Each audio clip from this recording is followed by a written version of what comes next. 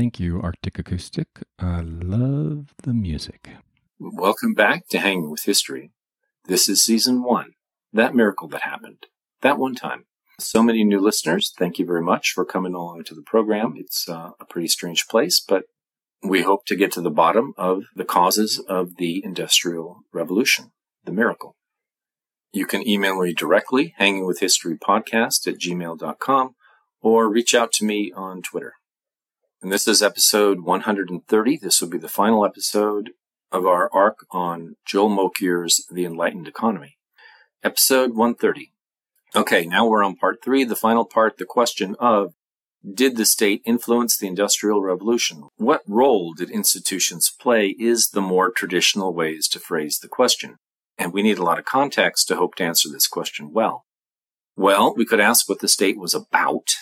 We could move from abstractions like successful meta-institution, monopoly of violence, rules, and standard settings that we talked about last episode, solving the commitment problem and moving on to asking, what did it do? Day to day, what was it on about? There's a one-word answer, and that's war. War. That's about 90% of the spending and taxes. Basically, Britain was the highest taxed country, taxed more fairly than the continent, but the English paid more tax. They were ruled by taxpayers. That's what Parliament is, and people were willing to pay. Not eager to pay, just willing, and not fairly taxed. I mean, customs and excise taxes were regressive, but much more fairly taxed. 1700 to 1850, there weren't any fair tax systems. Have there ever been? War. 90% of spending and taxes and 90% of the civil government employees' jobs had a taxing function to support taxes to pay for direct war expenses and pay government debt, which was created to fund war. So one word, war is not an exaggeration. This is tricky to understand because we've talked so much about providing public goods, criminal and civil justice, turnpike trusts, enclosure, canals, railroads, ports, lighthouses, and all that. And Parliament was involved in all these things, clearing up the property ownership issues. But these were privately funded in this time, though local government got involved, independently sometimes, and it was local governments that maintained local access roads, often their own ports, and of course did poor relief. The central government was not involved at first and only slowly got involved. The 1830s were sort of an inflection with slowly increasing central government involvement, but beginning from a very low level. And so this is why the term, the Fiscal Military State, gets thrown around, even though many historians hate the concept. It's just a tool to see the period, rather than a platonically ideal description of the period. But basically, you can see the government of Britain, France, Prussia, the Empire, and all the others as a machine that raised money for war, current war, if one was going on. For Britain, that was about half the years in our time frame. And if there was no war, there was debt to be paid for the last several wars, until after the defeat of Napoleon, when Britain had debt equivalent to 170% or so of GDP, far more than the U.S. has today. So that's the picture. In the context of a rivalry with other kingdoms, there was competition for trade, markets, and technological advantage. No wonder there was that legacy of mercantilism to shake off. There is a sense in which the fiscal military state, just indulge me on that term for a bit, helped the economy as well. The history of the foundry, iron production, is one of the early Tudor monarchs supporting the creation of foundries so they don't need to import so much iron. Thomas Cromwell's and Henry VIII's policy of breaking up the monasteries had, as Anton Howes has shown, have the very weird effect of eliminating the majority of lead production outside England. And then the Royal Navy finally eliminating the scourge of piracy was obviously good for business. There's also a sense, hearkening back to episode 122, where Lloyd's of London was at war with the French privateers. The French would take ships, thousands per war, but construction of new ships outpaced losses, and the insurers, Lloyd's, kept insuring, so trading voyages kept happening. The French privateers could not beat Lloyd's. All this is true, and yet, to be sure, living in Britain 1700 to 1850, didn't feel like a fiscal military state from the inside. The haters of the term have a valid point too. And you can't go so far as to say that war had a beneficial effect for the merchants either. A detailed look is provided by Mokyr, and it seems that they were better off with peace. Let's go back to tax. Crown and Parliament garnered 3 to 4% of GDP in tax in the years immediately before the Glorious Revolution, 1688. Then there was war, or the several wars I like calling the Second 100 Years' War. By 1715, the tax collected was about 10%, where it stayed until 1790, drifting up to 12%, rising to 18% by 1810, settling down to 13% after the war ended. And during this 127-year Second 100 Years' War, nominal taxes paid by the British rose 16 times. 16 times. 6 times when corrected for inflation. So there's a ratchet effect here. You get a war, and well, you got to raise taxes. The first war in 1689 got the imposition of a land tax, and Isaac Newton fixing British coinage and breaking counterfeiting rings so that King William's subsidies to his allies would be highly valued, which you have to admit is a highly amusing waste of talent. In peace, you have a lot of debt to pay back, so taxes remain high. The next war costs still more, taxes go up. In peace, the taxes remain high, rinse, repeat until 1815. For the 1792 to 1815 war, Pitt the Younger and his successors only raised 58% of the cost of the war from taxes. The rest was debt. But this was a lot better than the 18th century wars, where only about 30% of the wars were financed by tax. Mokyr says 20%, but here I believe that's a typo. Now, what he says about the system after the peace in 1815 is profound. Quote, after 1815, in the absence of expensive wars and with an expanding economy, taxation rates declined, and by the middle decades of the century, the proportion of GNP collected by taxes had fallen to 10%. The pattern of public finance in the decades after 1815 reflects the paradigm of the new political economy. An enlightened world was one of peace, low government spending, and fiscal prudence. The Victorian state, by all accounts, had a smaller footprint on the economy than the Hanoverian state, and its impact, as measured by the ratios of tax to GDP, was lighter than in Germany or France, unquote. The point about France is excellent. France had regime change big time. The revolution overthrows the Bourbons and their debts, and 1815 brings them back. The debts are gone, but the victorious allies impose massive war reparations, as big, given the size of the French economy, as the allies imposed on Germany in 1919. Think about that. Supposedly, the wartime reparations imposed on the Weimar Republic strangled it with hyperinflation and led to the rise of the National Socialists. It's clear that it could have gone a different way. Although, to be fair, the Weimar Republic was also burdened with the World War I war debt. With France in 1815, in a similar situation to the Weimar Republic, smarter men got together and raised debt to fully pay off the reparations, paying them off early, years in advance, and then got on with the business of economic growth with hardly any ill effects. And back to British debt. We've covered in episode 123 how the growth of debt led to financial sophistication and a securities industry capable of not only financing the war, then also funding with debt and equity the construction of railroads in Britain and the rest of the world, allowing participation by the middle classes in this increase of wealth. Finally, a way to hold wealth in a way that was not land.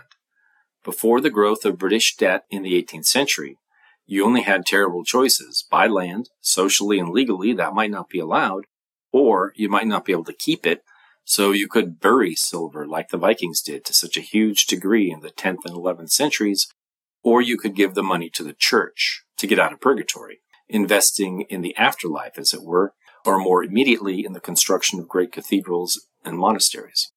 So the social consequences of the fiscal military state includes this amazing positive social change. David Hume was one of the first to point this out, and modern economists mainly agree.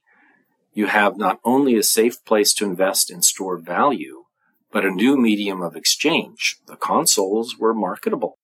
And the secondary markets encouraged the new forms of private and corporate debt. Essentially, government debt is a substitute for land as an asset and far more flexible and liquid than land for most purposes.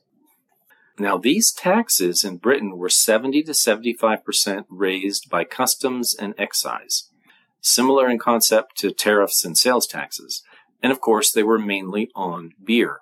70% of the 70% came from beer. Well, beer, hops, malt, and the tools of brewing were 70%. So that explains my throwaway line. The Second 100 Years' War was financed by an ocean of suds.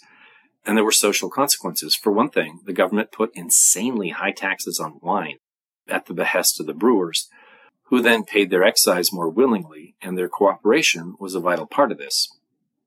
Port got special privileges for the alliance with Portugal. And for most of this period, the deal was that the tax on port was 1/3 the tax on French wine. And more than that, the government encouraged consolidation of brewers into bigger, easier to control groupings. It made price fixing and a low level of competitive pressure possible, so that the consumer got gouged twice, unquote. And I bet Mokyr would agree it was really 3 times. High prices, high taxes, and very likely lower quality than competition would have created. There was also a gin mania in the 1720s and 1730s, handled poorly by the authorities, lots of unnecessary death by bathtub gin and riots inspired by legislation, which might not have happened if beer were cheaper. Of course, the high prices resulted in a lot of cheap home brews and lethal bathtubs, and encouraged smuggling. And smuggling was actually one of the biggest industries of the 18th century. It had the usual consequences of murder and a rise in organized crime.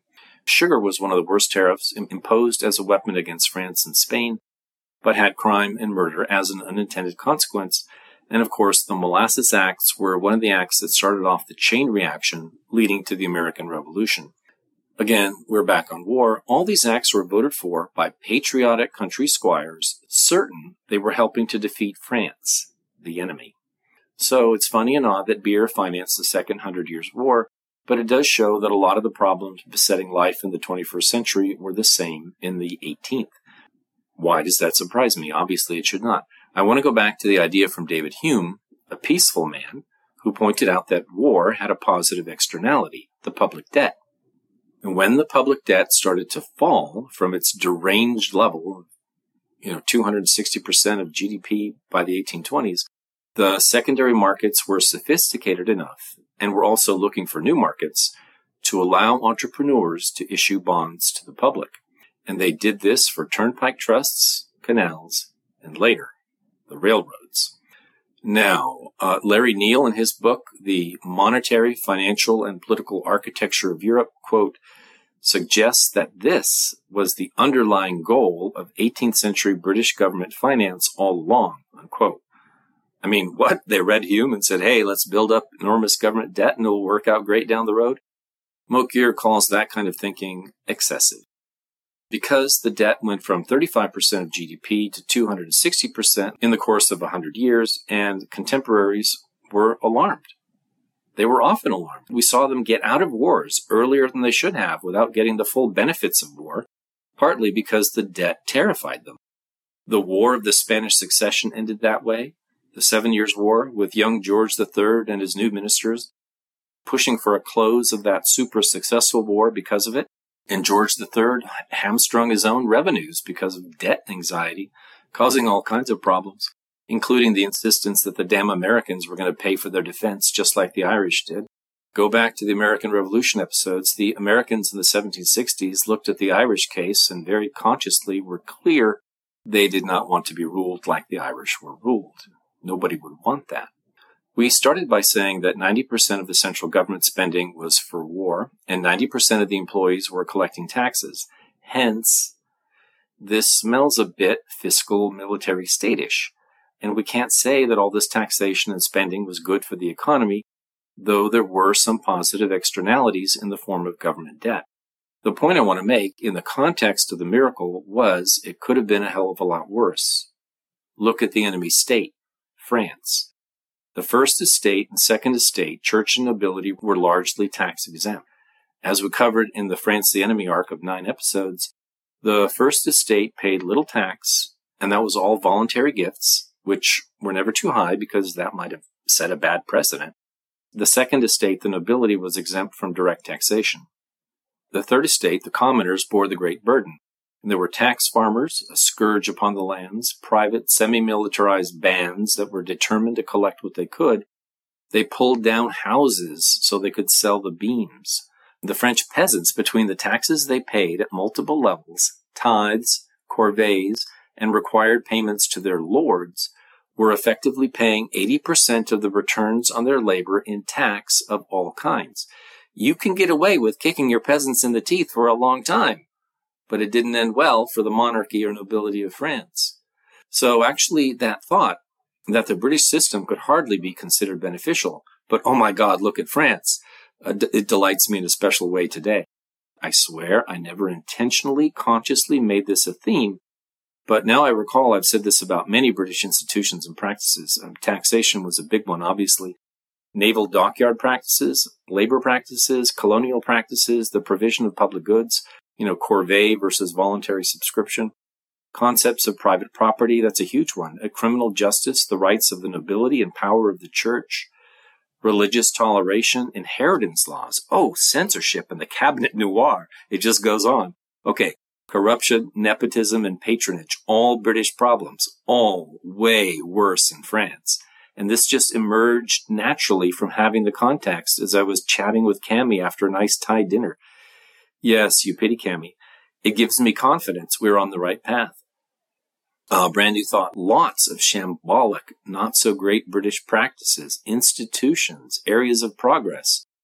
But compare them to France, the most powerful enemy, and they look really, really good. Good enough, I guess, for a miracle.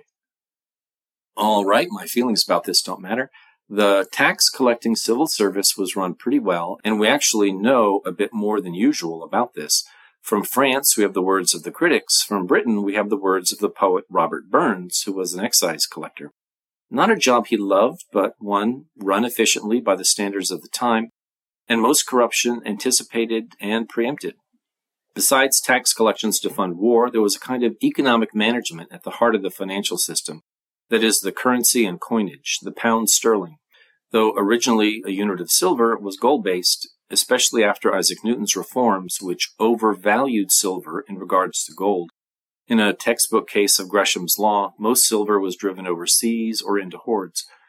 By the way, I often hear people saying Gresham's Law doesn't really work, but we have so many cases of it working exactly this way. Old and worn silver coins still circulated, but not many, and there were constant shortages of copper coins. In fact, most of the small coins in circulation were forgeries. Instead of Britannia, the coin would read British Girl. Not even really making a lot of effort to hide the counterfeit.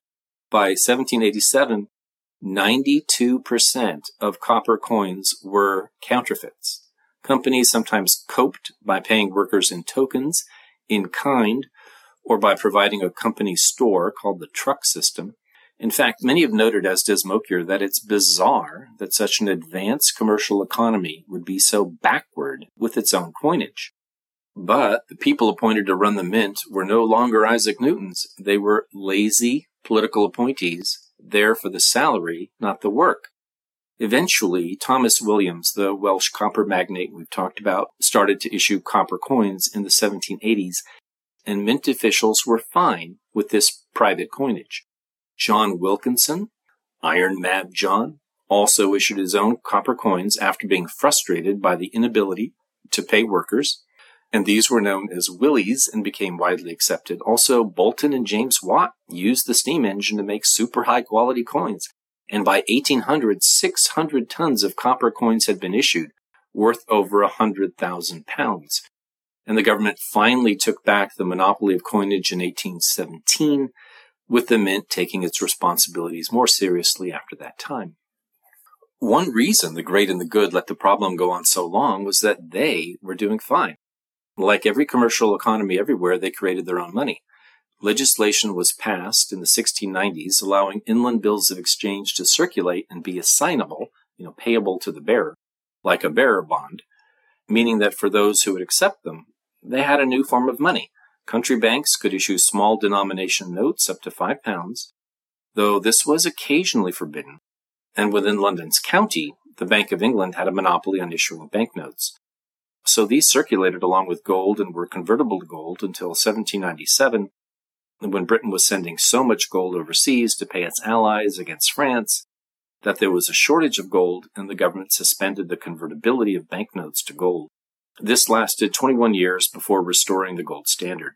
The result was, wait for it, I'll say it, trust me, the inevitable inflation, the greatest ever since Tudor times when Aztec and Inca silver flooded into Europe. So monetary management was also sort of shambolic, merely good enough, and once again, far, far better managed than France, which suffered from insanely high inflation after the Revolution. And we'll wrap up this discussion with some money supply statistics from Mokyr. After 1750, the money supply was 30 million pounds. And of course, all these estimates are going to be soft and squishy.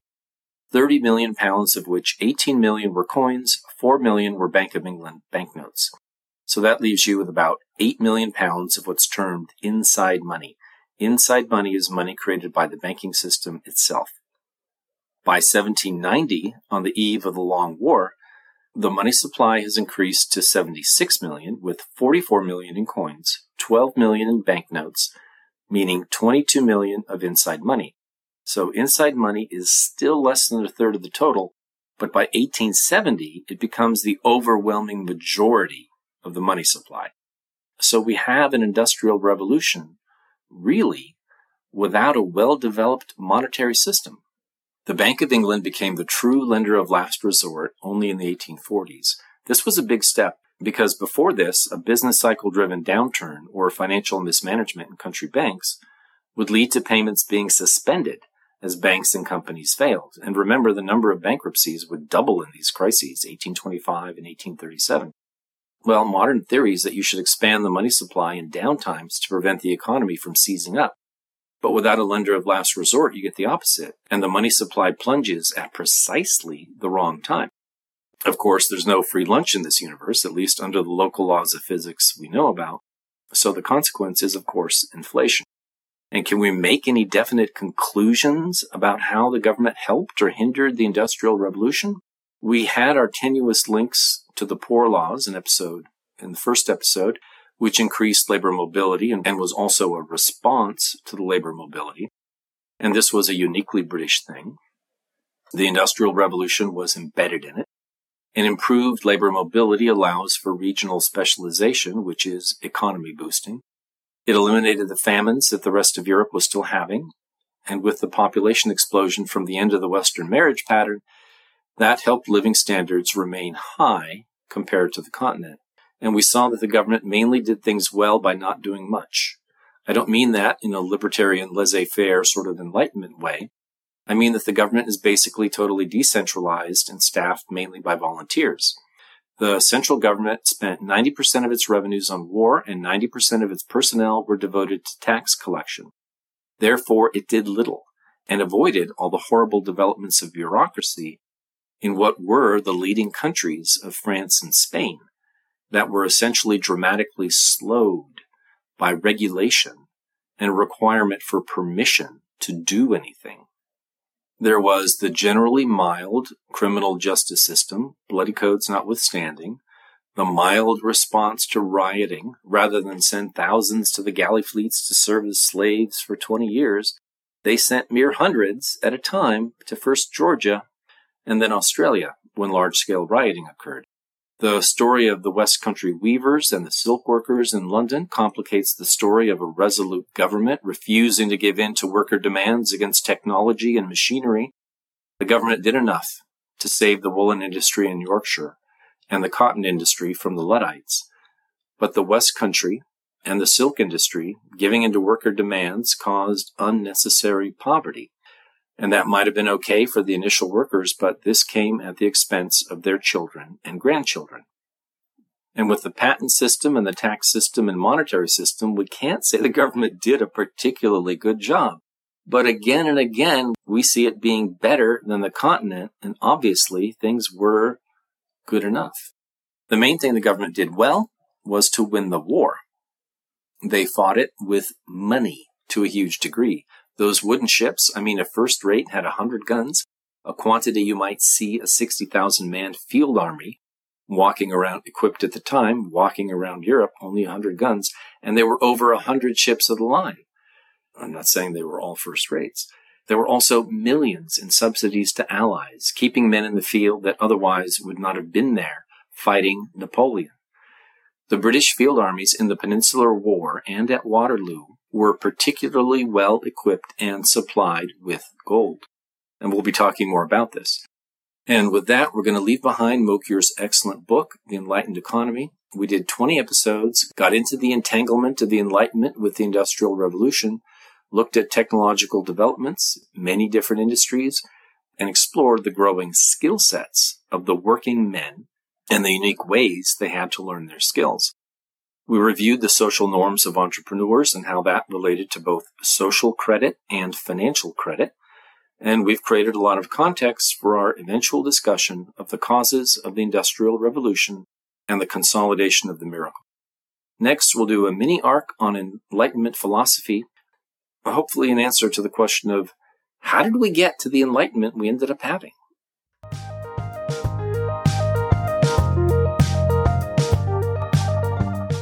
Okay, we'll figure it out.